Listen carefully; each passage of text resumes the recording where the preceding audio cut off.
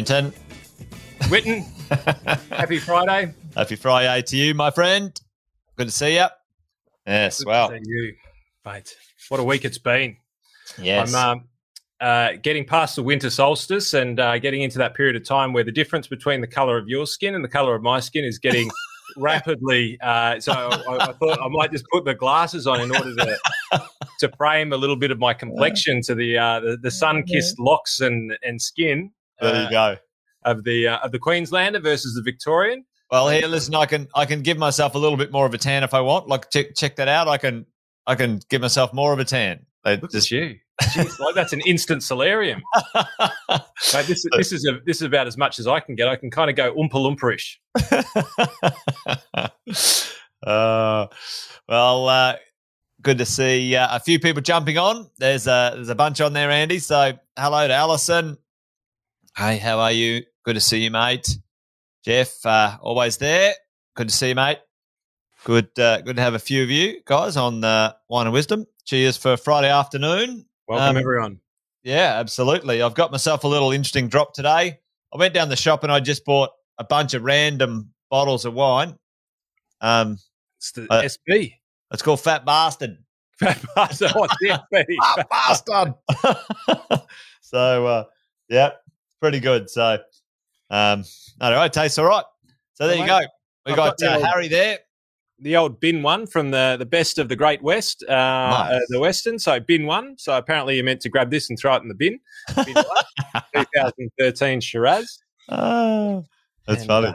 Slowly coming out of the cooler climate down here, mate. We had sun down in Victoria. Can you believe it? We had sun. I can't believe it. I think you're lying. I didn't. You have to take a photo, Andy.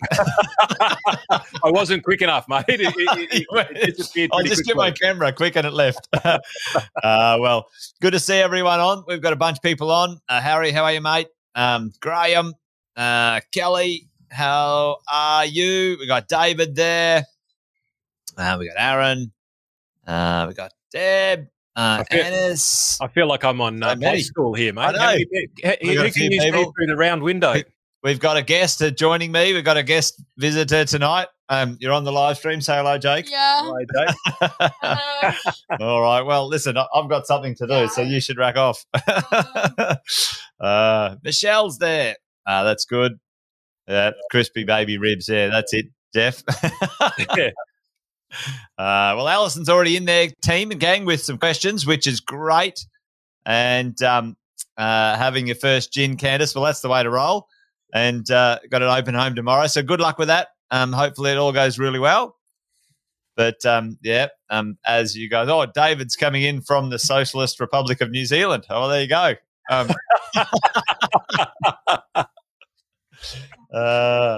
No, well, good to have everyone here. And as always, folks, we do a quick intro before we get the afternoon Wealth, Wine and Wisdom rolling. Andy Fenton, 20 years banking, finance and financial planning, and me, 20 years in the real estate game, coaching property investors across Australia and New Zealand. And, each Friday we've been getting together, talking and helping our respective communities navigate this crazy, weird times that we have. And, but it happens in a bit of a structure. Often we don't stick to it, but, we try to debrief the week, the news, and see if there's any questions. And we might even do some things you should know as we go. So as we roll into it, this is it. What's in the news? First part, usually. Got any questions? Make sure you write them down. Alison's already dropped one in the chat for us. And things you should know. If we get a bit of time, we might do a little bit of that, Andy. But what's in the news over in your neck of the woods this week, mate? Why don't you kick it off? I kicked it off last week. I've got a few things up my sleeve, but what do you got for us, mate? Mate, well, in your frame of the fact that we have a little bit of structure in this, from the great Yogi Berra, who we've quoted a few times in the past, when you come to a fork in the road, take it. And my spin on things, mate, is that we have had, obviously Victoria's in lockdown and all those sorts of things. So I'm going to avoid as much as I possibly can talking about anything negative. everything is positive because I am sick. This is the negative part. I am sick to death of the bullshit that we watch on television that morphs and destroys the brains of us, destroys our will to live at times. And I thought for Friday, we're going to have a bit of fun and we're going to talk about all the positive things that are there. Obviously, due to my personality, there might be denotes of slightly sardonic, sarcastic behaviour that may eventuate. But I figured that maybe we spend the time, Jace, because just as a frame, and my team won't mind me talking about this, but as Monday came in Victoria, and I know New South Wales have been locked down for a while now, and there was just a heavy Monday morning meeting. And I saw the news beforehand just scared the shit out of everybody. And it was like the great 1-2 punch. And it was at that point in time, Jace, where I decided that this Friday was all about bringing joy and happiness and actually the real shit that's going on that should be being reported. But we know that what makes headlines is fear and horrible stuff and all of that sort of thing. And it's not all like that. So, Jace, in the view of having some fun and bringing some positivity to this, we're going to have a good look at what's in the news this week. And here's one from an old mate of mine, Tom Elliott. He admits that he was left shocked after hearing a person who recently paid $10,000 for a golden retriever puppy. $10,000. They're calling it the pandemic puppies, Jason. The pandemic puppies. It turns out the prices have gone through the roof during the middle of the pandemic. As we can see here, so many pets have been adopted during the pandemic that the shelters are running out. Apparently, apparently the shelters said that they just can't put them down.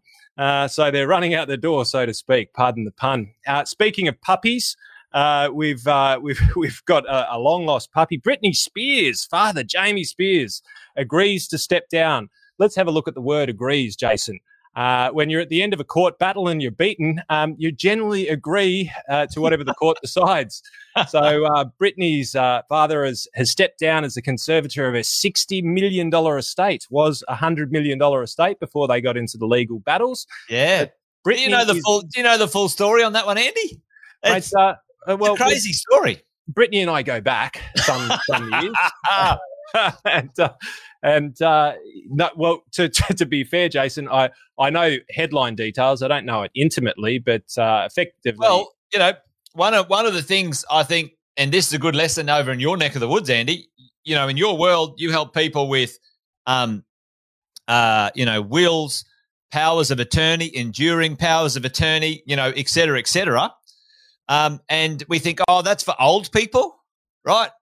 But let me tell you, folks, what happened here, and Britney had a bit of an issue, had a bit of a breakdown, and because she didn't have any of those things in place, like thought through them earlier in her life, her father, and I think it was her uncle, I can't remember, it was two people, took over her estate and literally put her in a funny farm and literally, spent $40 million of her wealth over 10 years and kept her basically like out of the picture. It's an interesting one, mate. It's like it is an interesting part of the news, but also it brings home a lesson for us too. If you haven't got your wills, your enduring a power of attorney, those things organised, you need to have a chat to Andy. And I know you've been helping some of my crew, Andy. Big shout out to you, one of my team.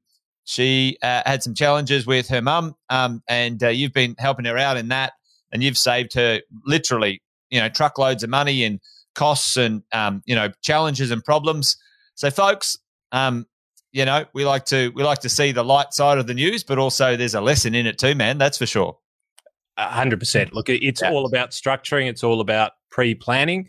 And if it can happen to Britney, well, it can happen to you. And mate, it's an example of structuring gone wrong. And you took the words out of my mouth. Like this is something that we all need to be taking care of. And it might just be our fortunes of when we get a little bit older and we start to say some wacky things, and then the next thing the wrong powers of attorney who mightn't necessarily treat our wealth or our health with the same sort of wisdom and respect that we would, all of a sudden things can change quite dramatically. And she did it again with her father, and unfortunately, she lost control of the entire estate. And mate, it is so common in the world of finance and estates and business, and we call it a business continuity plan. You know, what happens if all of a sudden you can't take control? Well, if you can't take control, then Brittany's dad will, and that's what we call milking the puppy. There you go. Well, Calvin's a big fan of the puppy positive news up front, mate. So that's good. Good show. And then Alison reckons she was onto it 2 weeks ago. Alison, we could be got a little side hustle going on, Alison. Maybe. Well, we did the math today. You can basically you can break even pretty quickly. But if you have a couple of these puppies and you start littering them a couple of times a year, but it's a $200,000 business these days. Yeah. The puppy pandemic has gone mad. Gone mad. Well, I've got a young client who buys and sells shipping containers. So people buy shipping containers, and lately it's been a bit slower. But they'd get a shipping container of stuff from overseas. And when they got the stuff in the shipping container, they're like, oh, what do I do with this shipping container now? And he put ads in Gumtree and Marketplace going, I'll take your shipping container away for $100. And he couldn't find enough places to keep them. And then he was reselling them for thousands of dollars. Like he basically had to go and rent a whole farm where he could keep all these shipping containers because people like, take my shipping container away. So, yeah. But it's unbelievable. Opportunities are everywhere. Absolutely everywhere. Yeah. So good lessons to be learned. Oh, and that's a funny one, actually. Michelle brings this up. And if any of you guys remember, Alison, you might have been on the bus tour with Sam, but Sam, my business partner, does a spin on Rich Dad, Poor Dad, Andy, and he does a property investment version of Rich Dad, Poor Dad where he calls it Rich Dog, Poor Dog, okay? And if you want to go drive the suburbs and look for the rich dogs, that's where you should buy your real estate, not where the poor dogs are. And I think Michelle, there you go. If you got the Labradoodle with the perm, then might be a pretty salacious area for real estate. That's for sure. Mate, so the other things you could actually get out of the poodle business or the what was it the doodle breeds. The doodles, yeah. We've got to be careful that I've actually said the right thing there. And you could get into the Dogecoin, mate. That was the other thing that boomed and bust more recently. And we will get into the crypto later on because we are having fun. And so is crypto. It's been having an interesting ride. But let's have a look at some of the more interesting news that is not being talked about enough, in my opinion. Mapping Keegan Palmer's journey from local bowl to southern Gold Coast in the Tokyo Olympics. He's not affected by lockdown, Jason, because he came from the Gold Coast. That's how he got in all of the training. And so two new sports in the Olympics being the skateboarding and bicycle riding or BMX riding. And so two of our Australian athletes, one gold. So he had a bowl or the whole Olympic setup built for him to practice before the Olympics, and then went over there and took gold. Unbelievable. Still getting ID checked as he goes into the pubs. And Logan Martin wins the gold in the BMX freestyle. Can't believe this wasn't talked about more, Jason, because Logan basically has his own skate park or as his own facility in his backyard. But have a look at this on the left-hand side. In the safety run, completed a switch triple tail, which, Jason, I think I remember you performing once upon a time in your BMX days, allegedly. Back in my day, yeah. But apparently now Logan has actually claimed this as his own, as the only person in the world to have completed this trick. Only he can do it. Other than that, with the old handleless handlebar front flip, which I know was a favourite of yours back in the day, Jace. And so as in normal style in Australia, we love to support people who are out there winning. So when they came back, we, of course, sent them down into 28 days worth of lockdown. Thank you for our Olympic team. You've all got to go into quarantine. But good news, Jason. I hear that the Australian hockey team bought enough beer for everybody. But coming to the more financial side of this and staying on the positive side, Lionel Messi to be paid by PSG partly. So did you hear about this, mate? So he cried. No, I didn't hear about this at all. Barcelona. So Barcelona, one of the greatest football teams in the world, and for those Australians out there who is pretty much our whole audience, that's soccer.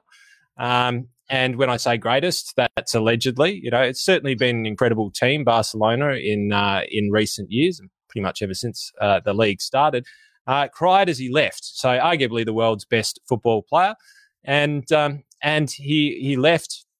He's gone to PSG, and on top of a signing bonus of $40 million Australian, throw another P in the soup, Jason, to hell with poverty on that one, or a salary of $55 million Australian each season.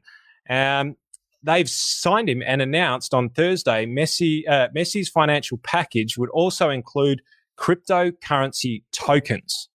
Now, it was a few Wine Wisdoms ago that Wealth Wine and Wisdoms ago that we spoke about NFTs, which are non-fungible tokens.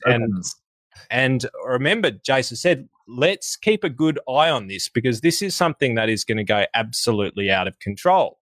And I believe that this is the first sign of it. Tom Brady in the US just launched his non-fungible tokens business. It's just a fun word or phrase to say, isn't it? Non-fungible tokens. Fungible. Sounds like fungi, like mushrooms or something. And I heard one of the world experts on this this morning in Bloomberg describe it as the difference between the baseball cards that you get. And he's gone, well, what is it about a baseball card that gives it value? And I'm got a little bit later on about what you should know about cryptocurrencies and currencies in general. He said, what is it about the card that makes it so valuable? Is it the paper that it's on? And is it the plastic that's around it? Well, arguably we'd say no. It's the scarcity of that object or the scarcity of that. So he said, well, why would it be any different in the digital world?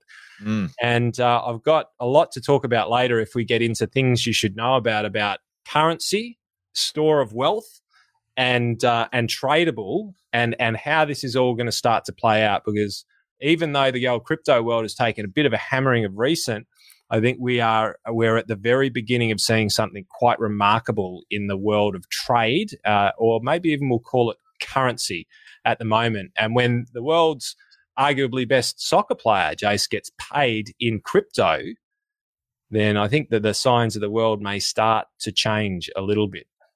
Mate, I reckon you're dead right. And like you and I said, I think it's inevitable. Anyway, it's well underway, and governments and institutions and big businesses are all at the table now, understanding, trying to make sense of it. And the capitalization is in the trillions and trillions across the whole market of the whole world in this space. It's not a drop in the ocean. It is absolutely a behemoth. Absolutely. And it's not the sleeping giant. It is the walking giant. Walking giant, yes. Other things that you won't see in the news without a negative connotation attached to it is that we love the phrase record highs, Jace. But it's been records after records after records. It's records. It is absolute records. It's so the S&P 500, which is the US top 500 companies, hit an all-time high, legitimately all-time high again. Again, you can see it up the top left. You can see that's the 5-year chart. I can promise you it wasn't greater than that beyond 5 years. It just it goes down and down and down to the left. 4,460, Jason. Incredible. And it's not just the big tech that is showing that now. We're getting a lot of support from a lot of the value stocks, and now people are trying to say, well, there's growth value stocks. Huge, Andy. Unbelievable. And so see that dip in there, that tiny little blip? Yeah. That was the pandemic. Can you believe it? Not so long ago. And then when we jump over to the right, which is the All Ordinaries, which I think is a bit of a shitty name for the Australian stock market. Isn't it? It needs to be something more inspirational, Andy. I think What's your stock market called? It's called the All Ordinaries. What's so we should be about called the Extraordinaries, The right? Extraordinaries. Are you Extraordinaries? That's what it should be called. The All Extraordinaries. Well, you are what you say you are, Jason. So the All Ordinaries, but now coupled by Jason and I, maybe the new index that we will create together, the All Extraordinaries, is now 7,897, and looking to try and bust the 8,000, which, gosh, if it gets there, I tell you what, it's absolutely incredible. And on the back of that, painted in the news in reasonably poor fashion in most of the circles. Listen to the language. Commonwealth Bank's spurging profits lift in Australian share markets all high. That was the most positive take I could find on the Commonwealth Bank's rapid success. The Commonwealth Bank jumped 1.5% to $108. Around its highest levels ever after reporting an annual profit of 19.7%, which is absolutely massive. CBA said its $8.8 billion profit from continued operations was driven by sustained economic recovery from the coronavirus pandemic, which is, mate, it's quite incredible to look at the world through the lens of the massive amounts of positivity that's actually out there when people are looking at their portfolios, their investment accounts, when people are looking at what our athletes are doing and then getting locked up as a result of it, poor guys. But, that's what happens when you come back prosperous from other places. We've got to cut you down a little bit as the tall poppies, but hopefully they've got kegs in the camp. But, mate, everything is going up at the moment. It is up and up, and it is a joyous world if you look for the right headlines around, and there is a lot to talk about other than fear mongering out there. I think it's an extraordinarily positive week in the markets, Jace. We're locked up down here, but it's beautiful outside now in Victoria. It's a beautiful precipice of spring day here in Victoria, mate. What's in the news over there in the Sunshine State? The Sunshine State. Well, it's always sunny here, but it just got a bit cloudy. So, but there's someone else on your bandwagon here, mate. They reckon it's been a beautiful day in Melbourne here. So we've got two corroborating. Is that the right word? Corroborating your story. Corroborating. Mate, absolutely. It's great to see, mate. But plenty going on over in my neck of the woods. But like you, I was quite interested to see what's going on with the CBA, and they're certainly a good day in the world of cash on hand, and they're buying back. I was chatting with my crew this morning, just saying, hey, the lenders, the banks, they are what I would call reasonably smart cats, and they're not going to miss an opportunity to make a dollar. What we do know, Andy, you and I both know, we need our banking systems to be healthy for an economy to be healthy. And while you and I have been reasonably critical of times of some of their techniques and attitudes, it's good to see them profitable and just make sure that they continue to operate and attract a stability in our country. That's what we need for investment and all sorts of other things. AAA ratings and so on.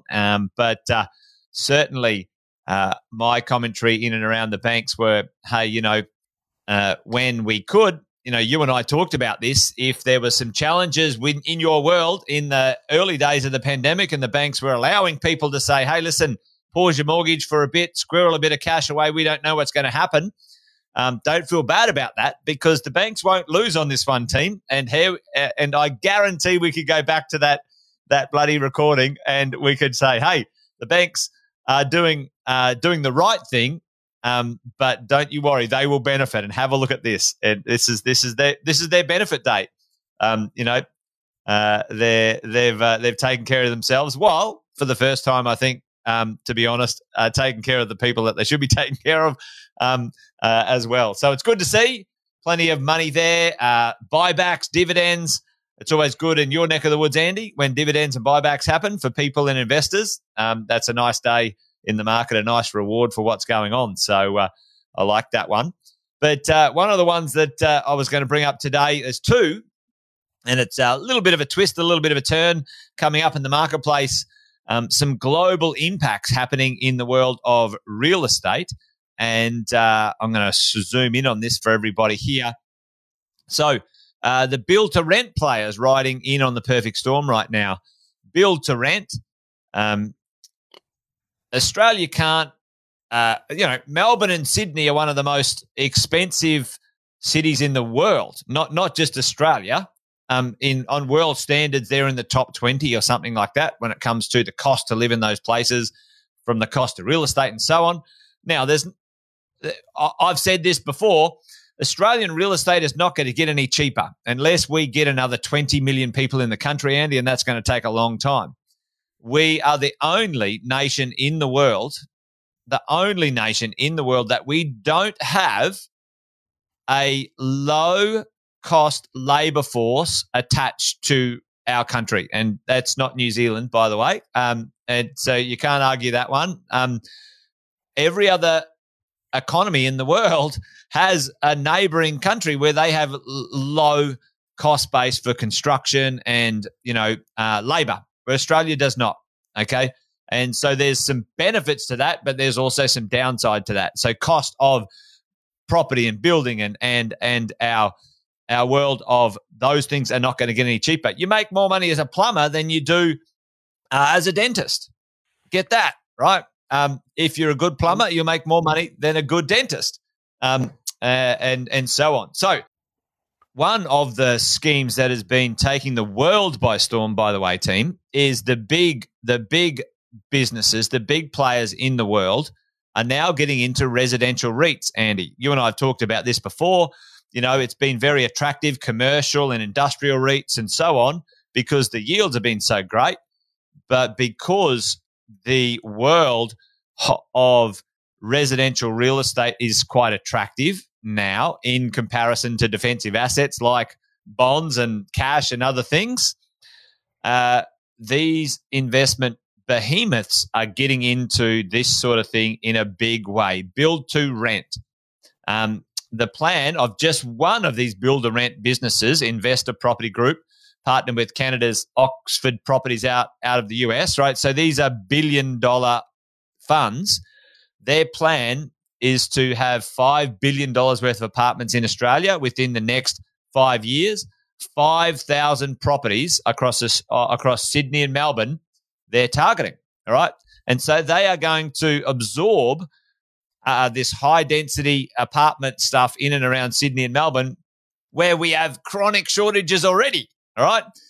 And flipping this as a good news story, team, all right, this is going to make supply even tighter and accelerate or even continue good quality properties, values, and also attractiveness to rent, right? So these guys are going to take out lots of supply in the marketplace, and it's already at record lows. Record lows. So that's an interesting one because, this is one to watch. It's a silent achiever in Australia's marketplace right now. So this one is just an extension on what are the forces that are going to continue to push our property market along. And that's certainly something that's quite interesting. What do you got there, Andy? Well, Jace, you and I have spoken about this a number of times, and I just want to dovetail this on the back. And we didn't collaborate on this, as most of you know. We prepare heavily for this every single Friday. Spend the whole day preparing, if the whole day is in minutes. But we've been talking about Japan for quite some time. And so the world needs stable returns. The world needs income. Yep. And what's the big fear, Jace? What's the big F? And there is an F in it. But what's the big fear when it comes to markets at the moment? Inflation, mate. So let's go back to the only country in the Western world, the only sort of more westernized country, Japan, that has gone into low interest rate environments. And as you can see here, zero and below interest rate environments. Now, Japan's got some incredible opportunities over that period of time, but Japan is not an unadvanced country. Economy. It's a very, very advanced country and economy. But it has never been able to lift itself back from the Asian currency crisis that happened back in 1993, I think was when they coined it. And it's pretty much been down there for a long time. So we always say, Jace, that history doesn't repeat itself, but it's an incredible mimic. Well, there's nothing to mimic about interest rates flying through the roof. So when this comes to property and this comes to residential and this comes to the reason why you and I were talking about, syndicating and unitizing residential is because bonds and government bonds are the stability of a nation paying a low interest rate based on the stability of the backing asset class. And if you then go, well, if we can't go government bonds, what's the next most stable? What's the next most stable? And we start to give a return profile based on risk, well, you've got to start to think, well, it just makes sense. Everybody needs a place to live. And if you can't afford the place, then it's likely that this will probably become a good asset class to get involved in. And if we had a few $100 million, Jace, probably 6 months ago, we would have already started one of these up ourselves. I reckon you're going to see a lot more of this coming through because I'm not saying that interest rates won't go up. That's not what I'm saying because I don't have a crystal ball. But when you look at how difficult it is to raise interest rates, one's done it. No, you took the words right out of it. Once you're on the gear, Andy, right? Once you're on the gear, mate, once you're on the low interest rate, there's no going back, mate. How do you get back of that? Like, you're sitting there, politicians, policymakers going, shit, we need to get interest rates up. You know what? If we put the interest rates up 3%, every single fucking homeowner is going to be in all fucking sorts, right? So, and this is my call, and you and I have talked about it. I reckon we're down there like sub 4% interest rates for the next fucking forever. That's my call. I think our politicians are too gutless to do anything of that, are too edgy when it comes to that sort of stuff. So, there you go. They backed out of chasing down negative gearing and capital gains, thankfully. But that's only a political stunt. They'll probably circle around on that one later. But, there you go. So I think once you're on the gear economically, mate, yeah. And then, like you said, it's going to be those returns, those net returns are going to be amazing. How does the interest rate drop to, or the cash rate drop to whatever it is, and the banks make, not record profits, but amazing profits? It's because they know how to split the margin. Gang, it's not about what the interest rate is. It's about the margin you're making on the rate itself. And those big businesses, Andy's been in those circles for 20 years, they know how to squeeze a margin, Andy, and they can get the access to the cash, right? And if you can control the cash and get it at a low rate, then if you've got a good business model, and this goes into the equity markets, if you can borrow at 1%, well, a good business doesn't exist unless it can generate a gross profit of somewhere between 30 and 60%. And a net profit of somewhere between 20 and 30%, right? And this is a big generalization, but it's taking in all sorts of things from manufacturing to tech companies. But ultimately, below the 20% net profit, well, so if you can borrow at 1 and you're producing the average, which is 20, well, that's 19 times the return on the cash. And this is why, when governments try and lift it, then all of a sudden you pull handbrakes on economies, because all of a sudden the banks go, well, you raise it to 2%, that's twice. You've lifted our cost of funding by double. And they go, but it was only 1%. But it's like, no, we've had enough of the crack, right? We're addicted. We're on the gear. Now we're deploying at this level, but that level is based on how much we're paying for it. Yeah. And then the smallest adjustments, the lower you go, the smaller the adjustments make bigger differences. Right. And it's going to be difficult. And so it really is going to be interesting. Like, my bet is that we will be in very low interest rate environments for quite some time. And it's a hard one. I'm not going to say go out there and spend your house on it, because, I mean, the Reserve Bank have done some pretty unusual things in the past, and so have our politicians. Gough Whitlam, God bless him, have done some very, very unique and interesting things in our time, which have really disrupted everything. But dead right. One would look at it and one would go, this type of investing, Jace, is going to become mainstream. I reckon. I'll coin it every day of the week. I reckon you will have retail investment property trusts as far as based on residential retail. Yeah. And Nate brings up a good point. It's kind of like, the cost of government debt goes up too. So, they're not going to be rushing out anytime soon to make them look a lot worse either. And Nate, they're not going to take a pay cut either. Like we've seen that.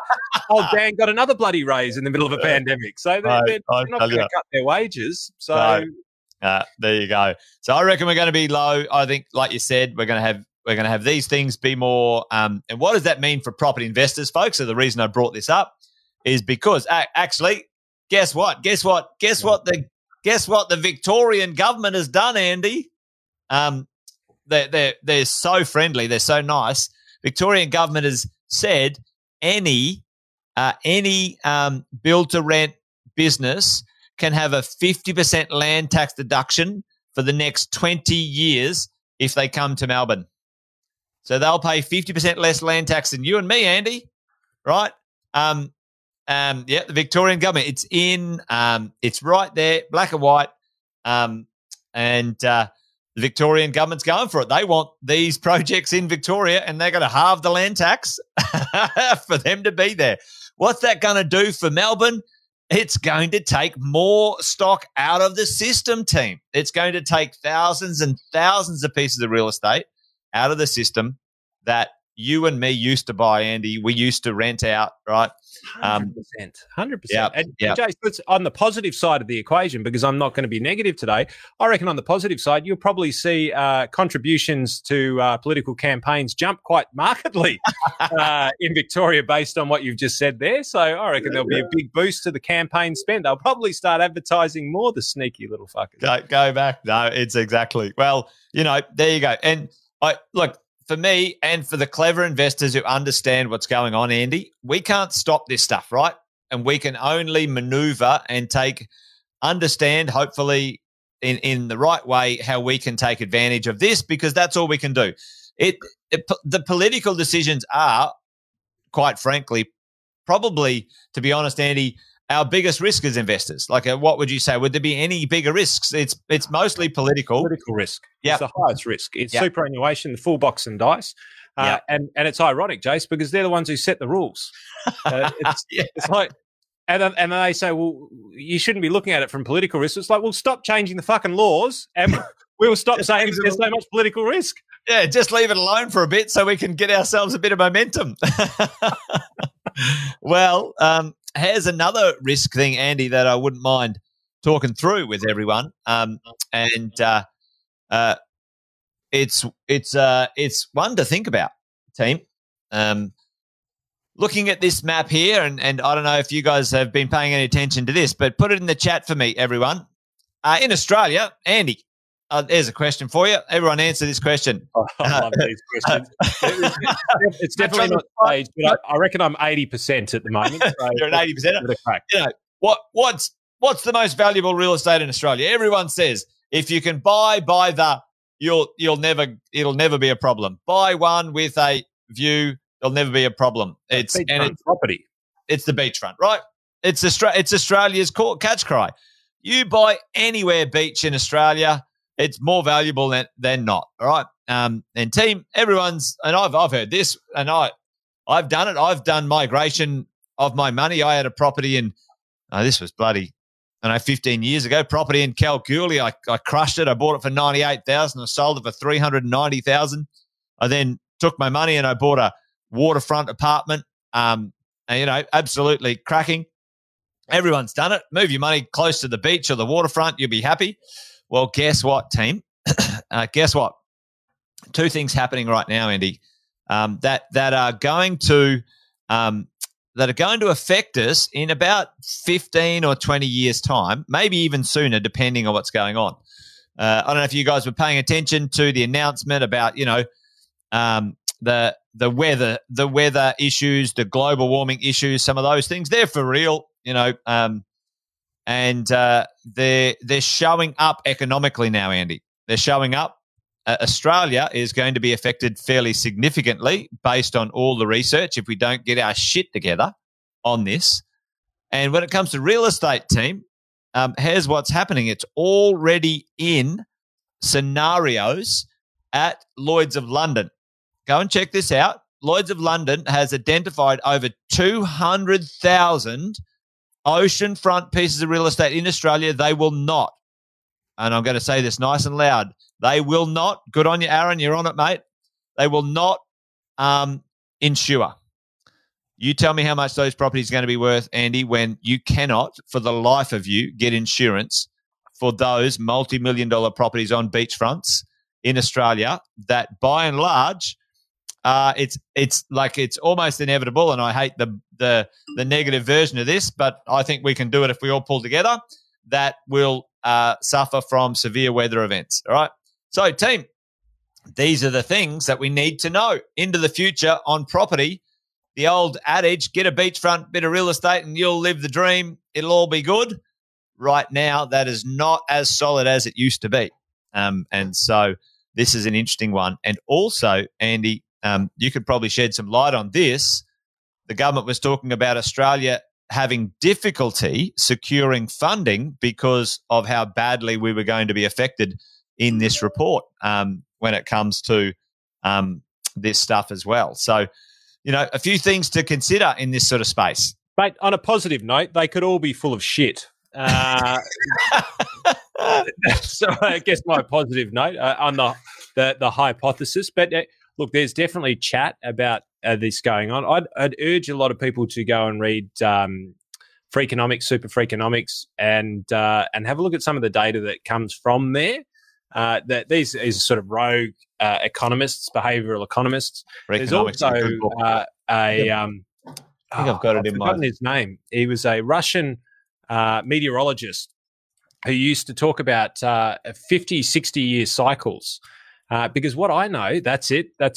Lovely gang from Freakonomics. What do sumo wrestlers and gamblers have in common? Is one of my favourites in there. I think I've completely butchered the saying. I've crushed it like Margot does a colloquial saying. The early bird gets up early, or whatever she would say. There's different schools of thought on this as to the compounding effects, and sometimes we can have effects come together at the same time which magnify. And some of the thoughts behind this, and this is all study, and I'm by far and away not an expert on this sort of stuff. I do like to read about it because I find it interesting. But effectively, so there's a hypothesis from, and he was I can't remember his name. Maybe it'll come to me by the end of the episode, but it's a long time ago. A Russian meteorologist who basically said that the global warming actually happens in 40 to 50 year cycles based on the gravitational pull of the world, based on black holes and other stars and stuff that exist in the galaxy, which means that every 40 years we get closer or further away from the sun, and that has an impact on the global warming. But it wasn't to say that global warming isn't happening. It's saying that within these 40 to 50 year cycles, that if we don't treat the world right, we're going to get really big warning signs every 40 to 50 years. Yeah. Now, this is all hypothetical and still non-proven types of theory, but one that we should be taking good notice of. And that was my best attempt to try and turn it into a positive. To be fair, I'm really struggling here because you've just flooded the whole fucking coastline of Australia. But here it is. There's going to be new beachfront property available very, very soon, Jason. That's what we're saying. The old beachfront isn't the new beachfront. The new beachfront's a few suburbs in. Well, Andy, part of what I wanted to, and potentially we can turn this into a bit of a fun chat, things you should know. And I was thinking about it today, folks, is that buy 30K from the beach, Nate said, buy up on a hill and there you go. A room with a view, but just make it an elevated one. Yeah, top story. Yeah, exactly. But, what I think is important for us as investors or, any sort of rational person is to think about how we think, Andy. And you talked about it earlier today, the media, how, if you do get a bit connected or obsessed with watching the news, it can fuck with your head. And we all know this, right? So you got to manage that and turn it off and get and consume good stuff. But one of the things, Andy, I was thinking about today that you and I might have a bit of fun with is like, all right, let's say, for example, in my world, negative gearing. Okay, so they've removed negative gearing in New Zealand. Okay, and that becomes removed. By removed, you mean remove the tax deduction, or? Yeah, they've moved the tax deduction. And folks, I don't know if everyone knows this. The government removed over 70% of negative gearing for property investors on second-hand property, even only 5 minutes old, Andy, in 2017, team. A second-hand property now, you get 70% less depreciation / negative gearing effect by buying a second-hand property. But one of the things I thought would be interesting is this concept that I've coined, according to who, compared to what, and so what, Andy, right? So let's play a little game here. And so we go, all right, hey, Jason, hey, Andy, did you know that? Can we hear that one again, mate? What's the phrase? Say it twice. And so it's according to who, compared to what, and then so what? Just say that one more time, because I just want to translate this for the audience. So, according to who? According to who? Shit. Yep, you're full of shit. Yep. Okay. Yep, according to who? Yep. Compared to what? Give me the facts. Yep, exactly. And so what? Nobody cares what you think. I like it. Well, and this is the idea, right? So let's say, because once we get past the nuts and bolts, Andy, understanding numbers and investing and a little bit it takes a little bit of uphill learning, a new skill set. But once you get a certain couple of things dialed, it's an internal game, right? It's an internal game. We know this. Whatever you do, if you're in business, whether you're investing, whatever it is, it's an internal game. So then we got to say, all right, well, how do we think better? All right.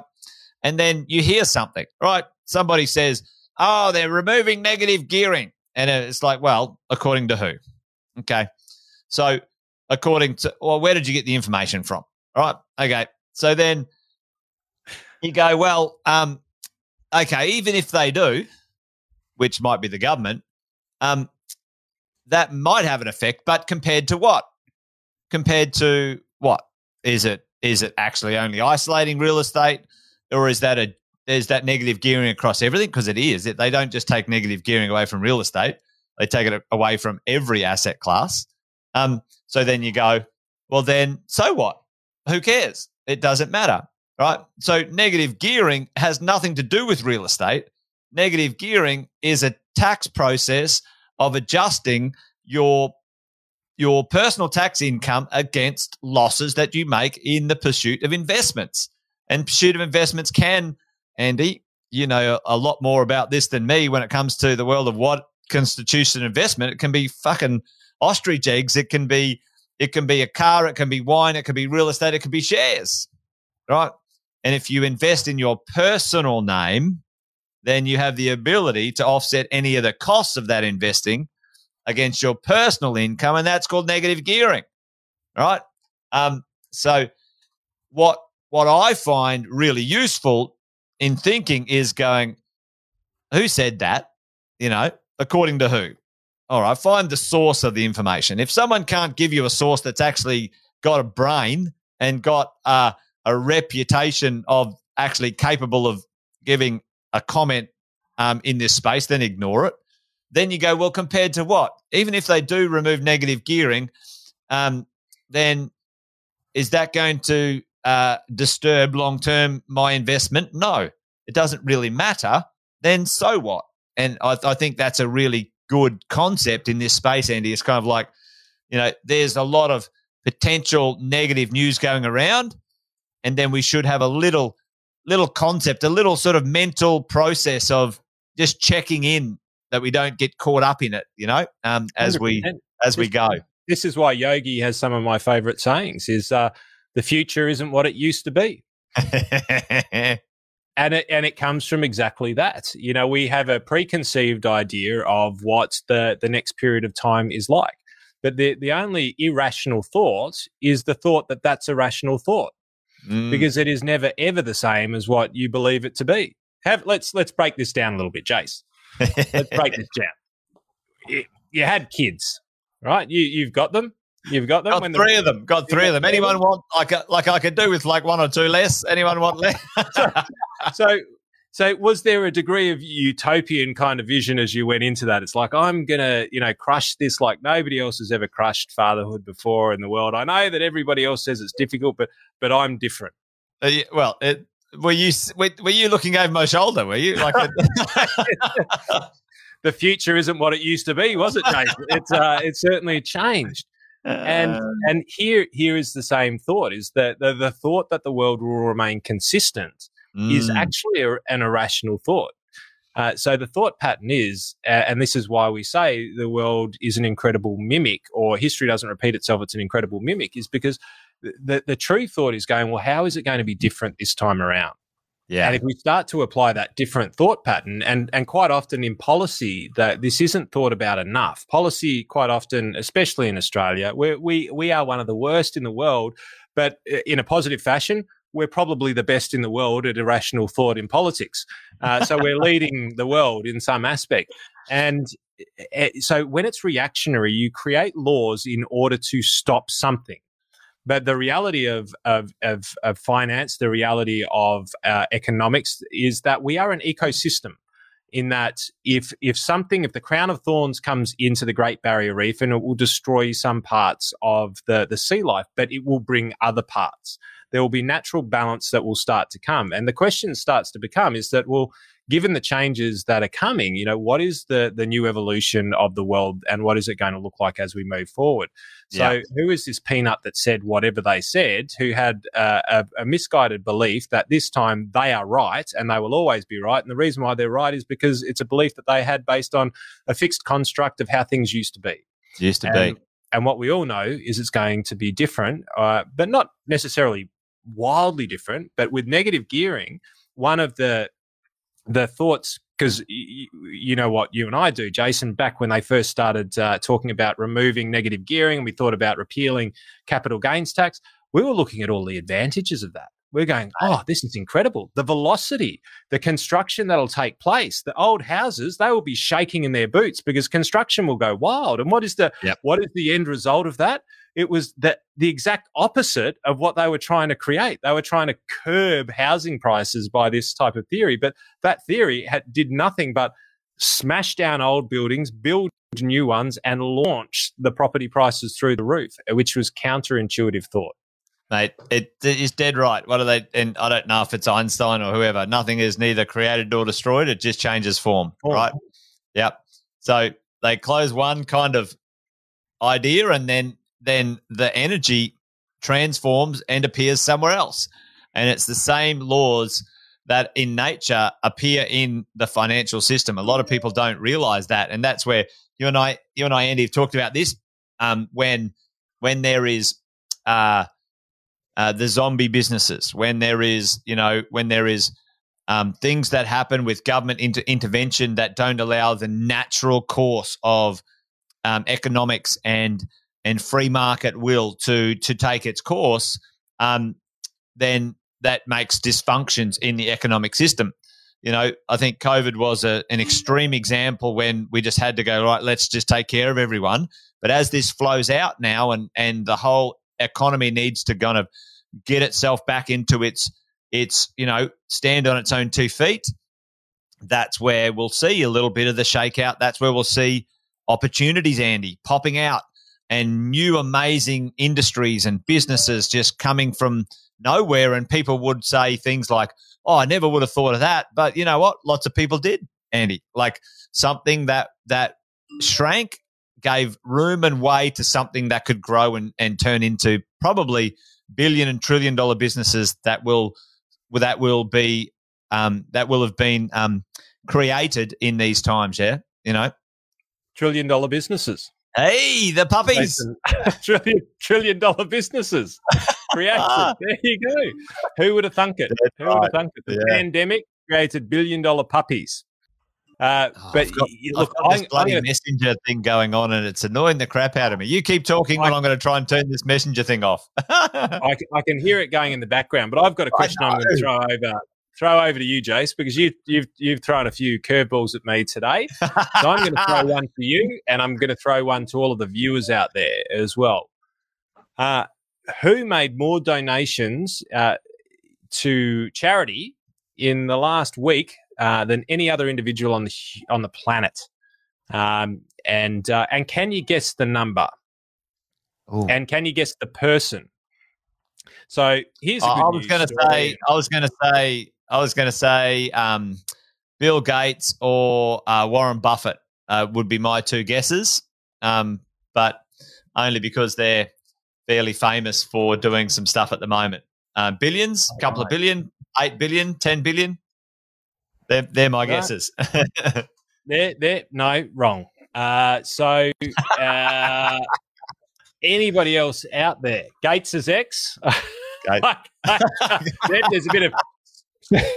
What do you reckon that Gates's ex actually gave him too much? Gave it away as a charity. Who's making the most out of the vaccines? We've got some pretty Elon Musk. We've got some pretty cynical people out there, Nate. I'm thinking Viv is Gates's ex-wife as well, and who's? Let's see if somebody's actually going to coin this one. And I got to grab it because I wasn't going to talk about it, but I was listening to it. And, so this is Gina Reinhart. I don't think so. Bezos. Bezos X. So there you got it, and we don't know who you are on that one because you're coming through one of the threads, but we'd love to know who you are because we'll send you out a little bit of a thanks. Whoever guessed Bezos, just whack your name in the chat. Melinda Bezos, supposedly. Oh, that's Melinda Gates, I think. Amazon's ex. There you go. It was Mackenzie Scott, ex-wife of Amazon Jeff Bezos, announces billions in charity donations. And look, I'm going to completely and utterly butcher these numbers, but she literally is somewhere in the vicinity of $2-something billion just gave it out allegedly without any major philanthropic strategy or board of advice that came. It literally just went bang out there. And so the first article I read about this was how the lack of consideration, the lack of boards, the lack of due process and thoughts. Yeah, can you believe it, Jace? Can you believe it? I think, and so this is, and it was beautifully recoined by somebody, and I can't quote who it was because I was running and I was watching it on whatever channel I was watching it on at the time, and they just went, these reporters are just narcissists. These reporters are narcissists. Let's break this down. She inherited, and I'm going to butcher the numbers, but they're going to be broadly right. She got divorced. She got $32 billion. Oh, Lord. She did nothing while setting up a charity, trying to figure out how she was going to deploy it, and that went up to almost $60 billion based on the share price of Amazon. She's given $2 billion away. Stop being parasites and just applaud the fact that this woman has actually given more money away than almost anybody in a single whack. Just like that. I have too much, and she's vowed to give it all away, Jace. Vowed to give it all away. I don't know what all of it means, but a majority, I think, was mandated, or she created the mandate of her organisation that said, I'm going to give a majority of my wealth away. So a majority would be at least 51%. And at the moment, that is $30-odd billion that's going to be given away. And there's somebody out there who wants to make a bit of a dick of her. But I think that there's only one dick that is clearly the person making these wild comments. Wild comment, yeah. Well, mate, at the end of the day, you think about it, right? If you got a nice home and you got a few things, then what does it cost to eat and have a bit of fun? Call it $2 to $5 million a year if you really want to live at large. Yeah, why not? why not? At the end of the day, that's great. I think that's fantastic. What you and I both know, Andy, is that money's job is to keep moving, because when money stagnates, it becomes rotten. It becomes rotten. And it needs to move, and it needs to do things. It needs to add value. It needs to create businesses. It needs to. That's what it's meant to do. When we stagnate money and wealth, it goes rotten. It becomes not great. So there you go. And it's a redeployment, because I think, like, my take on this, and I don't know her from a bar of soap, obviously, but I think, Jeff, you might be able to take her out for dinner. We'll see whether we can reach out through our channels that have no contact with her whatsoever. Right into her DMs, Jeff. I've heard that's the way you do it. By direct message. It's just, Jeff's gone, I'd take her out for dinner. And Jeff, if we could make it happen, mate, we absolutely would. There you go. Hopefully this isn't watching. But if you don't have a dream like Musk, and some of the names that were brought up, Musk, Branson. So Elon Musk wants to bring a satellite network in order to enhance the total connectivity of the world. He's got quite incredible visions. That costs a lot of money, and that will cost billions to do. Branson wants to commercialize space travel, and that will take billions, and this will have an incredible effect on the world. Hopefully a positive one. I reckon it probably will be a positive one. Bezos, not quite sure. His rocket was shaped like a great giant Johnson. My 11-year-old's like, Dad, that looks like a big penis. And I'm like, yes, it does, mate. Well, I don't know about big, son, but it certainly does resemble something like that.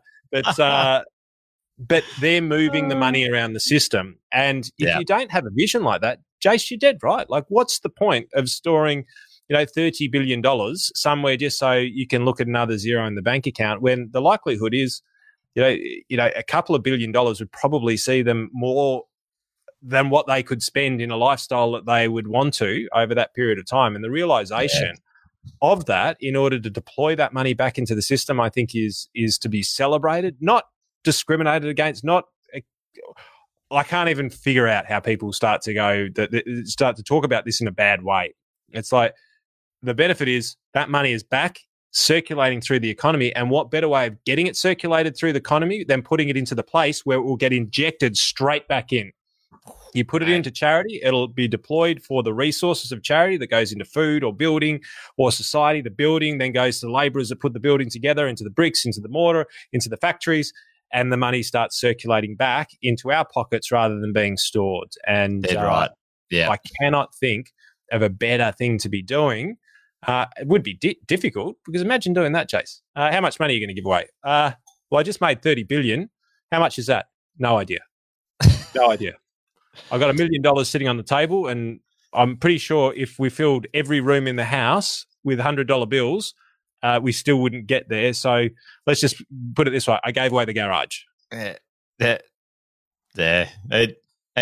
billion. I saw $1 billion trillion. I saw some. And maybe, Andy, you could have a quick search online for like the context of a million, $1 billion, and $1 trillion, I think it was. And the context visually is just insane. We've got a few questions just quickly. I'll quickly mention. Adrian said he's refinancing 3 investment loans. Hopefully you're still listening, Adrian. Refinancing 3 investment loans to Tier 3 institute. What's the cons? Adrian, maybe you can tell us in the chat what institute you're refinancing with. But, if that's like a Liberty or La Trobe or, one of those type of lenders, Resimac, First Mac, they're all quite safe banking institutions if they are the registered mortgage holding institutions, warehousing mortgages, mate, that they're perfectly fine and safe when it comes to the world of lending. One of the downsides of them, Adrian, has been that the products and their technology is not that flexible. So, mate, you don't get, really good online interfaces for your balances. You don't get lots of people answer your calls. You got to sit in a phone call line for 3 hours to get your phone call answered if you've got a question. they're kind of like the no frills brand of lending. Often those ones, you get it cheap and cheerful, or you get it easy, because sometimes you don't get cheap and cheerful in third tier lending, but it's easy if you're a bit of a difficult case, kind of like me and Andy, to be honest. We're both difficult quite cases to lend money to. But mate, the cons of them can be that they're difficult to get access to ask questions, and also shift your money around. No, like net banking, you don't get a credit card or a debit card for offset accounts, et cetera, et cetera. So that's the cons. But there's no safety issues, mate. And unless you sort of put something in, a name in there that I'm like, whoa, I've never heard of them, mate. That sounds like a bunch of bikies. Then you're going to be perfectly fine. So hopefully that answers your question, mate. And away you go. Candace asked, can I do a wealth coffee chat on the pros and cons and negative gearing? Answer is yes, Candace. I'll do that next week, Monday or Tuesday. I'll get on to that. We'll dive into it. So that'll be for all the positive crew. So make sure you jump on that one, which is kind of cool. So that was a couple of questions there, Andy. But did you find one of those? Here we go. Let's have a look at that. Let's have a look at the context of that. So, mate, we've got 10,000. Yeah, this is in hungies, mate. This is in $100 bills. Yeah, it's in hungies, mate. You should see it when it's in ones. Let me see if I can get you the one that's in ones. But there you go. So we've got the hungie, we've got the million, and a million doesn't actually look that much. Really, no, you could carry $1 million around in your arms. You could carry, but like in The Wolf of Wall Street, when you strap a few $1 million to you, you start to look a little bit more like the steak puff marshmallow man. And I'm just going to drag and drop something across there whether I can actually get this up. But then $1 billion is down the bottom. So as I said, she's given away a garage. Mate, she's given away a couple of. But if you were to stack that up in ones, mate, let's see whether this is transposed across. There we go. Yeah. This is what you're looking like, mate, and you can see us just sitting here. So this is the billion in ones sitting in there. So, mate, there's a fair bit that's flowing back around. There's a few wallets in that, I would say. I reckon, mate. I reckon. No, well, good on her. I'm glad that she's keeping the money moving. And like you and I both know, that's great for economies. It's great for jobs. It's great for people. And to be honest, it's great for inspiration. Like, these people who, Elons and the Jeff Bezoses and the Bransons, they do edgy stuff out there on the fringes where, people who don't have the resources but they got the brains can come and do amazing stuff.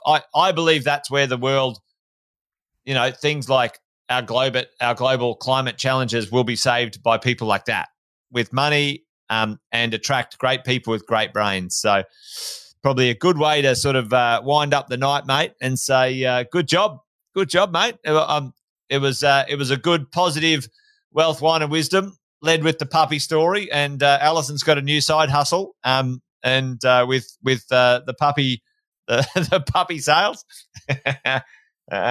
mate, it's all happening. The puppy pandemic. You heard it here first. Pandemic. yeah, exactly. So, folks, great to have all of you guys on and hanging out on a Friday night. I've got pizza waiting down the house for me. So it's pizza night in my house, and looking forward to that with the kids. So, mate, good to see you, brother, as always, and fantastic to have all of you guys on tonight. Thanks for hanging out and being great sports and giving us shout-outs. And you guys have an awesome rest of your weekend. My wine's done and dusted. Yep. Still got a little bit in the glass, but I'll ring that out for this week. Sorry, I'll slowly drink this over the next week, Andy. That'll horrify Andy as it does. Can't be done. D, please get him another bottle and get somebody to drink the rest. But that's it. For this weekend, I reckon that's a wrap. So, mate, it's good night from me. And it's good night from him. Good night. Good night.